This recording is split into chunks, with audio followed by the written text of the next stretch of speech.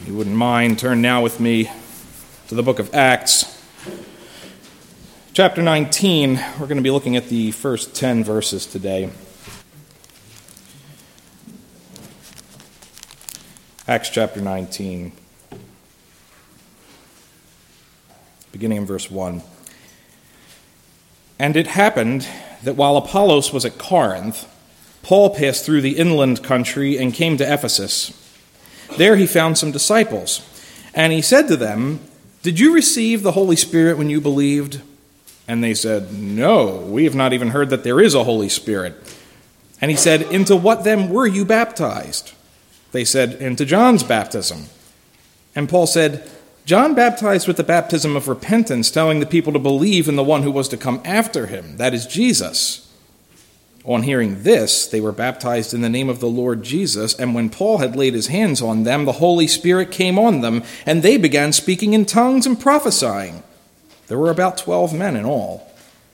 And he entered the synagogue, and for 3 months spoke boldly, reasoning and persuading them about the kingdom of God. But when some became stubborn and continued in unbelief, speaking evil of the way before the congregation, he withdrew from them and took the disciples with him, reasoning daily in the hall of Tyrannus. This continued for 2 years, so that all the residents of Asia heard the word of the Lord, both Jews and Greeks. Let's pray that prayer. We pray, Lord, may the words of my mouth and the meditations of our hearts be acceptable in your sight. O Lord, our strength and our Redeemer. Amen. Pardon me.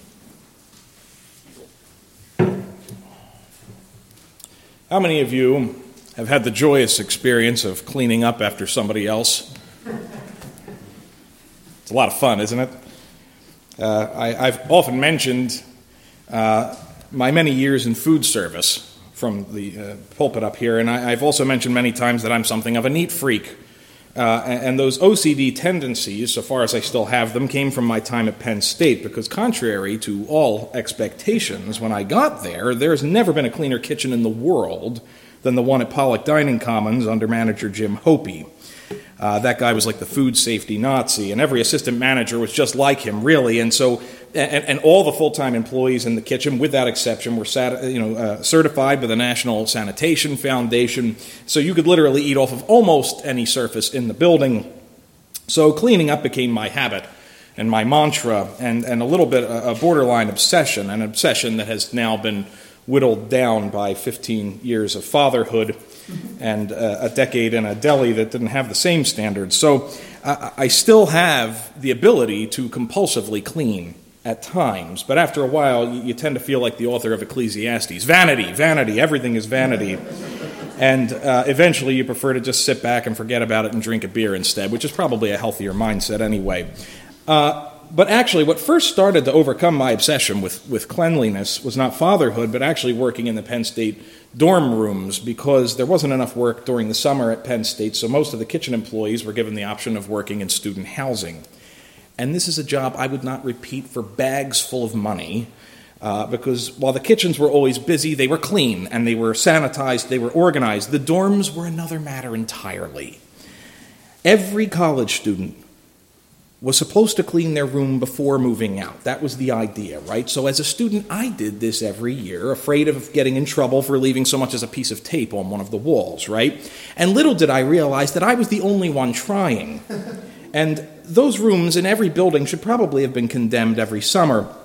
They were disgusting dens of chaos and filth and mold and disorder.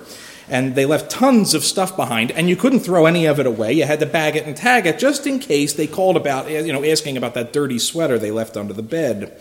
And, you begin to realize there's nothing worse than cleaning up somebody else's mess, because you don't really know how it happened, and you don't really want to know. Other people's messes are like the worst. One of my favorite movies is The Odd Couple with Walter Matthau and Jack Lemmon. Felix is Lemon's character. He's a compulsive cleaner, and there's a great scene where Oscar gets so mad at Felix, he takes his plate of spaghetti, linguine, and he throws it against the wall and shatters it there, right? And Felix says, "Well, I'm not cleaning that up. That's your mess." And Oscar looks at it and says, "I like it." And Felix gets all fidgety. He's like, you'd really leave it there, wouldn't you? And you'd leave it till it got all brown and moldy. Oh, it's disgusting. I'm going to go clean it up. And at that point, Oscar starts threatening him. And it's a very funny scene. But Paul is in cleanup mode a little bit today. And ministry, just like other professions, needs at least some OCD types, people who can clean up the chaos that's left behind by others, because not everybody is a clean worker, and that's okay. Some of the most effective workers in the world make the biggest messes. Now, for example, like Alyssa, she is the finest baker in my house. She works miracles in that kitchen. But miracles come at the cost of a mess, right, Liz? And you can't make an omelet without breaking a few eggs, and apparently you can't make a cake without using all of the whisks and all of the pans and everything else in the kitchen that you can find. It is now Alyssa's dream to move out and have a kitchen where no one will yell at her about the dishes.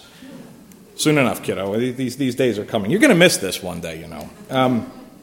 But Apollos was also kind of a mess maker in the best sense of the term. What Alyssa is in the kitchen, Apollos was at Ephesus. He rocked that place, right? He brought star power. He was super charismatic. And as a disciple of John the Baptist, he had a prophetic streak and an evangelistic fervor. But he left a little bit of a mess. So Paul swoops in to clean up. Or at least that's what we kind of speculated at Bible study this week when we were talking about it. Because you'll remember Apollos, we were reading last week, he kind of came out of the blue, right? He has no connection to Paul's missions agency in Antioch, right? He just appears from Alexandria. He walks into Ephesus, and he takes the place by storm. And meanwhile, Paul's plodding his way slowly through Galatia. He knows nothing about this. He hasn't even heard of Apollos, as far as we know. But his ultimate goal, is he's going to finally make it to Ephesus, which is the capital of the province of Asia. And this will be a crowning moment for him. It's where he's wanted to go for years. And he had started to work there a while back when he was traveling. He stopped there briefly and he spoke once in the synagogue. And he's eager to get back there and lay more of a groundwork on that small foundation. And only now, here in Acts 19... on his third missionary journey, Paul's finally getting his chance. And little does he expect that some guy named Apollos had already whipped through here and is already in Paul's other stomping grounds in Corinth. So what do we see here? It says, it happened that while Apollos was at Corinth, Paul passed through the inland country and came to Ephesus. There he found some disciples. So Paul walks the long, hard way to get to Ephesus, only to find that Apollos had already kind of burned over this ground. And your Pew Bibles, the ESV, says he came by the inland route. The literal translation is that he took the upper parts, meaning he took the high road. He went over the mountains, as opposed to taking the easy way by sea, which is the way he did this last time. So after a long, arduous journey of strengthening the church all over Anatolia, he finally reaches Ephesus, and he finds a small band of disciples is already there. And it's not recorded for us here what he thought of Apollos, but we realize now, in retrospect later, that in 1 Corinthians, he ultimately bears Apollos no ill will about any of this stuff. And we read last week that, Paul's attitude was basically, we're all working for the same company, right? We just have slightly different job titles. Apollos has his role. Apparently, he's the revivalist preacher. He speaks beautifully, and he effectively refutes the Jewish opposition to the gospel. So his role was walking into the synagogue and sort of dressing down his fellow Jews for rejecting Jesus and calling them to repentance like John did. And it's a popular theory that Apollos may have been the author of the book of Hebrews, because Hebrews is basically that it's one of his sermons. We can't know that for sure, but the reason people speculated is that Hebrews is so eloquent, and it's so beautifully stated an argument for Jesus being the Christ, and that was apparently Apollos' forte. As the final verse of the previous chapter says, that he makes these cases powerfully, publicly, and he uses Scripture to do it. And we don't get the impression that Apollos is really much of a church organizer, right? That's not his strength. He sort of sets the fire and then he moves on. So here is Paul today to pick up the pieces, just like that tune by Average White Band, right? And as Dave Green observed this morning, the church couldn't survive if every Christian was an evangelist, right?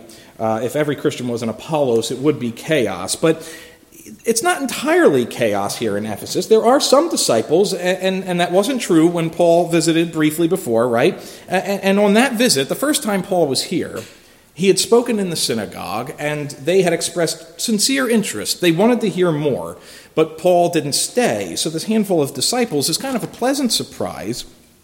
And I don't think they were the only disciples in Ephesus, because we know that Priscilla and Aquila, they're still here too, presumably.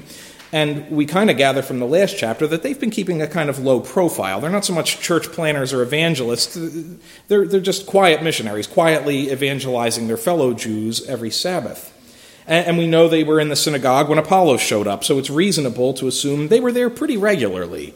They probably make a habit of inviting people to their home and sharing the gospel and the story of Jesus, but they're not necessarily church organizers any more than Apollos was. And I also gather there were other Christians there, because Luke tells us that some of the brothers in Ephesus wrote to the brothers in Achaia, instructing them to welcome Apollos. That could be these same disciples. That's not really very clear, though. At the very least, we can say that Paul has found some disciples here at Ephesus, and they're not his. Meaning, these guys are disciples, but they're not disciples of Jesus on Paul's account. You know, it's like finding cash in your bank account when they sent you the stimulus money or something. You're like, where did that come from? And the answer is, it came from your great-great-grandchildren who will be paying this for years to come. The magic is called inflation, and the cash is just a mirage. But in Paul's case, see, these disciples are real. And they had come from somewhere, and he didn't evangelize them on his last stop at Ephesus, and he never officially planted a church in Ephesus. So what's with these guys? Where did they come from? And the simplest explanation is that these guys are products of Apollos' brief ministry there. They had heard him and been moved to follow Jesus in a sense. However, it becomes apparent that they had never heard Apollos after Priscilla and Aquila had got a hold of him. So they had heard the abbreviated version of the story, the part that ends before Pentecost, the part that hadn't been corrected yet. You'll remember Apollos' ministry in Ephesus was very limited. It was like a sermon or two in the synagogue. Priscilla and Aquila straighten him out as soon as they hear him. And, he didn't spend long preaching the incomplete story, but it's a testament to his power as a speaker that some people caught fire for Jesus even without the Pentecost part included. But we have no indication of how much longer he stayed in Ephesus. It doesn't seem to be very long. The impression you get is that it was always his intention to go to Corinth, and that he was just passing through Ephesus, much like Paul did earlier, going the opposite way when he was going to Antioch. And it's providential that he landed there. It's not a mistake that God had lined this up so that Priscilla and Aquila are there to intercept him and set him straight before he gets to Achaia. He basically goes as a missionary of this fledgling little Ephesian church. But just like Paul's brief visit had created a small movement, including these brothers who sent Apollos on his way, and of which Priscilla and Aquila are like unofficial team leaders, it seems that Apollos' speech in the synagogue had resulted in a handful of disciples. And these are guys who are going to need the same talk that Priscilla and Aquila had to give to Apollos last week. They just haven't had a chance to hear it yet, and they missed the rest of the story because now Apollos, he left town. He's gone. So who's going to straighten these guys out? Looks like a job for Paul. So now Paul shows up, by land this time, and he meets these guys who are talking about Jesus. And you can almost picture him going into Ephesus and walking up to the first crowd he sees in Ephesus, the way he does, and he starts grabbing guys on the sidewalk and talking to whoever will listen and telling them, you guys need to repent and be baptized. And suddenly a couple guys in the crowd come up and say, yeah, you tell him. You must be with that guy Apollos. And Paul's like, who? And, it had to be somewhat encouraging, a bit surprising, but it seems like something about their initial conversation sets off some sort of alarms for him. Paul realizes, much like Priscilla and Aquila did last week, that something is off. And so Paul asks a series of questions so he can better diagnose the situation. So it says he said to them, "Did you receive the Holy Spirit when you believed?" And they said, "No, we've not even heard that there is a Holy Spirit." And he said, "Into what then were you baptized?" They said, "Into John's baptism." So now Paul knows what's up. These guys are still on the John the Baptist bandwagon, which was a great bandwagon, by the way, but it's kind of obsolete. It's about 20 years out of date at this point, right? like my flip phone, and my van, and my laptop. And most of my wardrobe, actually, come to think of it. I mean, we still watch movies on VHS in my house, so I can relate to these guys and where they're coming from. But being a John the Baptist fan at this point really is like wearing a Grateful Dead t-shirt or an I Like Ike button. I mean, it's retro, it's cool and everything, guys, right? But it doesn't really make much sense at this point in time. There was a time early in Jesus' ministry when he and John the Baptist were working the same areas, and they both had followings, and both of them were baptizing people. And Jesus had himself been baptized by John before starting his ministry in the first place. Yet, even though John the Baptist had come to point people to Jesus, he retained his own groupies for a while, right? When he was on death row, we read that he sent his disciples, John sent his disciples, to ask Jesus if he was really the promised one. Which shows even the greatest men have doubts at times. But my only point is that John the Baptist had his own followers right up to the end of his life. But now, after the resurrection, after the ascension, after Pentecost, who remains a John the Baptist groupie? It's like wearing bell-bottoms. That had its day. Let it go. And we can laugh about it, but you see this in ministry a good bit, actually. I mean, the Billy Graham Evangelistic Association. I mean, he's been dead for a couple of years and retired for like decades, right? But, his name still carries on there. Where you got like Oral Roberts or Moody Bible Institute, Bob Jones University. I mean, like, who remembers these guys, right? These names feel like nostalgia for the good old days, and no one would say these names feel contemporary, right? They feel like a bygone era a little bit. And similar, these guys are like throwbacks at this point. They're not wrong. John the Baptist was pretty great. It just feels like they're preaching about the good old days. The baptism of John? He's been dead 25 years. Where are you guys getting this from? Well, this guy Apollos was here, see? Oh. So Paul kind of maybe rolls his eyes and starts trying to clean things up. Paul said, John baptized with the baptism of repentance, telling the people to believe in the one who was to come after him, that is, Jesus. Now, you have to pause a moment and kind of ask yourself, what's the big deal here, right? I mean, these guys, they are disciples, according to Luke. That's what he calls them. They've been baptized for repentance, right? I mean, isn't that close enough? I mean, is Paul just trying to upstage Apollos at this point? If they've said they're sorry for their sins, they've showed the outward signs of repentance, what else do they really need at this point? And I'm sure, like Apollos, these guys have heard of Jesus, right? But what maybe they don't realize is that Jesus is not just an ally of John the Baptist. He's the entire point of John the Baptist's ministry. And without Jesus, John the Baptist's entire life work made no sense. That's why John sent his disciples to ask what he did from death row. Because if Jesus wasn't the promised one, even he knew that his ministry was meaningless. He wanted to know that it had been worth it. And Paul is saying emphatically, much as Jesus had to answer, yes. It was always about Jesus. And honestly, John would probably be embarrassed if he were still following him ahead of Jesus at this point. Now, apparently, Paul's reasoning makes sense to them, and they end up eating up really everything Paul is spitting at them here, right? It says, on hearing this, they were baptized in the name of the Lord Jesus. And when Paul had laid his hands on them, the Holy Spirit came on them, and they began speaking in tongues and prophesying. They were about 12 men in all. A couple observations here. One is how easily the message of John the Baptist and the message of Jesus are ultimately harmonized. Their messages are not hostile to one another. John the Baptist was a great man. Jesus said so himself in Matthew 11:11. He says, truly, I say to you, among those born of women, there has arisen no one greater than John the Baptist. That's high praise coming from the Son of God. But never have two bigger personalities walked the earth together and yet gotten on so well as they did. So it's no wonder John's disciples are so easily persuaded to take the next step and join the Jesus bandwagon. Now, a strange thing happens here because Luke seems to claim these guys were rebaptized. And I say that's strange because, we have no indication that Jesus ever rebaptized any of John's disciples. So this seems like it should be unnecessary. And I've always taken it that there must be a distinction, therefore, between John's baptism and what we do now. Calvin, however, in his commentary on this passage, disputes that. And I felt like, well, who am I to dispute with Calvin? He claims that the baptisms are the same and that Luke is not saying there was a second water baptism here, but rather Luke is referring to the baptism of the Holy Spirit, and that this is supported by the fact that the water is not explicitly mentioned, and also the fact that it says they received the Holy Spirit not upon the water baptism, but upon Paul laying his hands on them.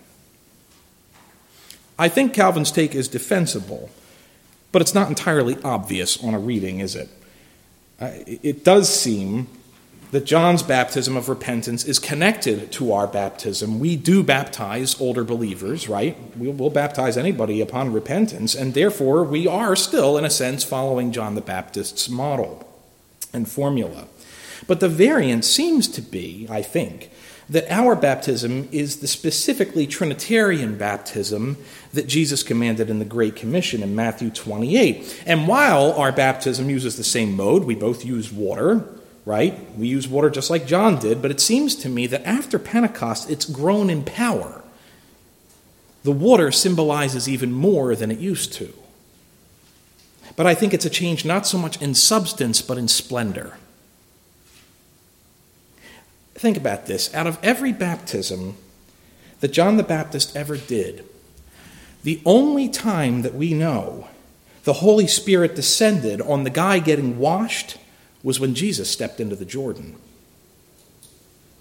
And now, since Pentecost, the Holy Spirit descends on all the elect who are baptized. It's no longer exclusive to Jesus. He came and died and rose again so that he could share the wealth. The heart of the gospel can be summarized in a very simple formula, and that's that we get everything that Jesus gets. We get the better baptism. We get to be called God's children. We will be raised like him. We will live forever with him. We will be glorified with him. We get to reign with him. And even now, the same power that resided on him resides in us. This is really cool. But it makes you wonder, what does it actually mean to receive the Holy Spirit? Because these guys spoke in new tongues and they prophesied, but that's not the norm. Tongues and prophecy are not the only way the Spirit displays his power. But it would certainly make it a little easier to see, wouldn't it? A little more tangible. Now, we're good Presbyterians mostly here, which ironically means we don't believe anyone is inherently good, so good Presbyterians are by definition an oxymoron, right? We're bad people who know God needed to change us. We know that God is sovereign over salvation from beginning to end. And so we know that the Spirit was at work in these 12 guys before Paul ever got there. He's not uninvolved. Just as we know that the Spirit was at work in the original 12 in the upper room back in chapter 1. But since Pentecost, the Spirit dwells in us in a new way. He's always been active and at work, but as Christian believers, he resides in you in a way that is completely unprecedented. No one before Pentecost has ever experienced what you have. Jesus said that when the Holy Spirit came, we would receive power. The power that resides in you is the same that raised him from the dead. That's like nothing else. What religion promises anything like that? I don't know that I can fully wrap my head around these things, and I don't think these guys understood it either. They understood the power of John's ministry, which means that by extension they understood the power of Jesus' teaching. They understood their sin. They understood they needed to repent. But how can you explain the Holy Spirit to those who haven't experienced it? Even those who really respect Jesus and think he's a great guy. People who are willing to follow his great example or imitate his piety, but who try to do so on their own power. The words that stand out most in this passage are right there in verse 2. It's what struck me the most. Did you receive the Holy Spirit when you believed? They said, no, we have not even heard that there is a Holy Spirit. Brothers and sisters, may I be so bold as to suggest that this is the plight of many of our neighbors who fully consider themselves to be disciples of Jesus. And they may have heard the phrase Holy Spirit, but I would contend that many, honestly, can't go much further than that. I think that the Holy Spirit is probably one of the hardest things to understand, and it's one of the hardest things to believe about the gospel. And I say that because it's hard even for us as believers to accept it. We are so frail, and we screw up all the time. We sin against our wives, we sin against our children, we sin against our parents, we struggle to pray, we make the same mistakes over and over again. So where is this power that's dwelling in us? And how can we explain it to others when so much of the time it seems like we barely experience it ourselves? How many believers could make pretty much the same statement that these disciples did? How sad. How horrifying to try to live out the gospel without the Holy Spirit's help. This was a hard week for me. It was not the most hard week that ever happened to me or anything like that, and I can't even point to anything obvious about it. I was just stressed pretty much for the last 7 days. And I fell behind in my writing, and I ended up preparing most of this message after 6 p.m. last night. I'm underslept, and I'm kind of in a bad mood. And my wife, at one point, she reminded me, as she often does, she says, Matt, preach to yourself first.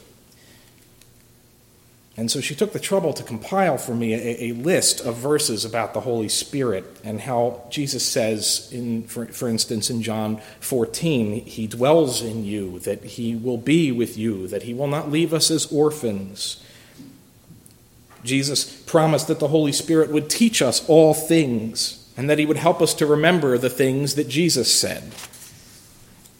In John 15, verse 26, Jesus calls the Holy Spirit our helper. The NIV translates the same word as advocate. The King James calls him our comforter. And I was weak on Friday night, and Georgia said to me, you need a helper. Boy, was she right. And he did help me. It's only by the power of the Spirit any of these sermons ever get written, but on weeks like this, he makes it a little more obvious. I didn't get the gifts of tongues. I got the gift of making it through to this morning.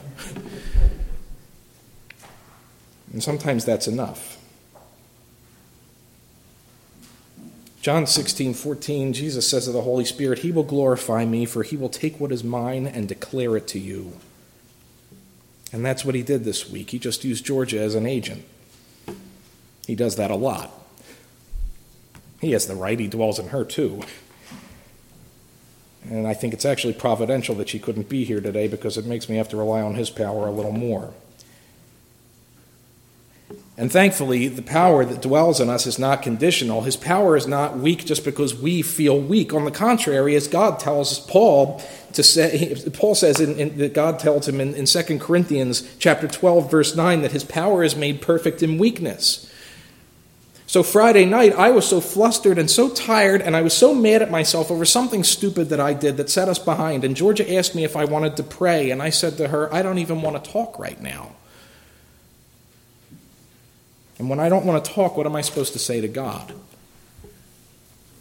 Now, later that night, I found a few words to mumble when we prayed together, and God answered them, even though my attitude was kind of lousy.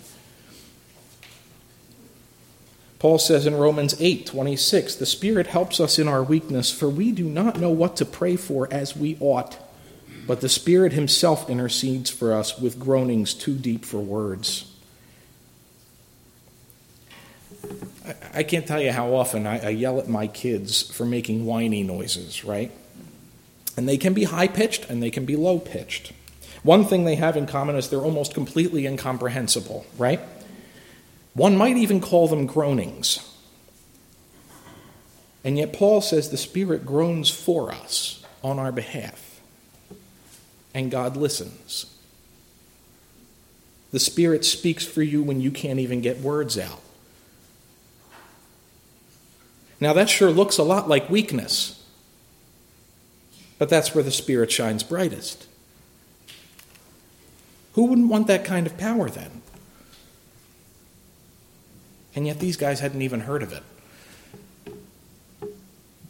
These disciples in Ephesus had no idea what they were missing. Their faith was accurate, but it was incomplete. And you begin to see now why Paul was so eager to help them and to complete the picture. It's not about just getting them to think right. Who would want to face the world without the Holy Spirit? We don't have to understand him to experience him because he is Christ and Christ is ours. Now we draw to the end of this passage, and I'm just going to cover these last couple of verses very quickly. We see that receiving the Spirit does not change everything. It says he entered the synagogue, Paul did, for 3 months, spoke boldly, reasoning and persuading them about the kingdom of God. But when some became stubborn and continued in unbelief, speaking evil of the way before the congregation, he withdrew from them and took the disciples with them, reasoning daily in the hall of Tyrannus. This continued for 2 years, so that all the residents of Asia heard the word of God, both Jews and Greeks. Now remember, this was the same synagogue that welcomed Paul so warmly on his first visit, the same synagogue that gave Apollos a platform to speak a short while ago, but within 3 months, Paul and his spirit-filled followers were shouted down and kicked out, and they had to leave their traditional house of prayer and go rent space from Tyrannus down the road, a guy we know nothing of and who was lost to history. Call it the Ephesian equivalent of the Girl Scout building. Those of you who have been here long enough, you know. But this proves once again that the building is not the important part. The important part is that Paul stays for 2 years, even longer that he stayed in Corinth, and by the power of the Spirit. Luke's testimony is that within 24 months, everyone in Asia had heard about Jesus, at least. The Gentiles and even the Jews who had kicked them out, everybody has at least heard about Jesus. This province Paul has been so eager to reach is now saturated with the word of God, not because the hardships ended, but because the power dwelling in Paul and in these 12 new disciples was made perfect in weakness. That's the difference the Spirit makes. It was not about upstaging Apollos. It's about giving these guys power that they're going to need to live life as a disciple of Christ. There are no unfunded mandates in the kingdom. God gives you the ends, he also gives you the means. That's the power Paul wanted for these guys. What's important is not the water, but the indwelling power that it symbolizes, and that's what flowed from Paul's hands into these 12, and that flows through us by our spiritual baptism into Christ. The difference between true Christians and those who are mere Jesus sympathizers is the power of the Holy Spirit in us. The power is real. In Christ it is ours, and you don't want to face life without it. And once you've experienced this power, you'll never want to go back. It's like learning to fly. Why would you go back to walking? One last note is that, when Jesus was baptized, not only did the Spirit descend, the Father actually says in that moment, "You are my beloved Son, and with you I am well pleased." Brothers and sisters, those words are now for us. That's the power in us. And when it least looks like it and least feels like it, and when he is most needed, that is where his power is going to be made perfect. And your heavenly Father looks down and says, "I am pleased with you." Let's pray.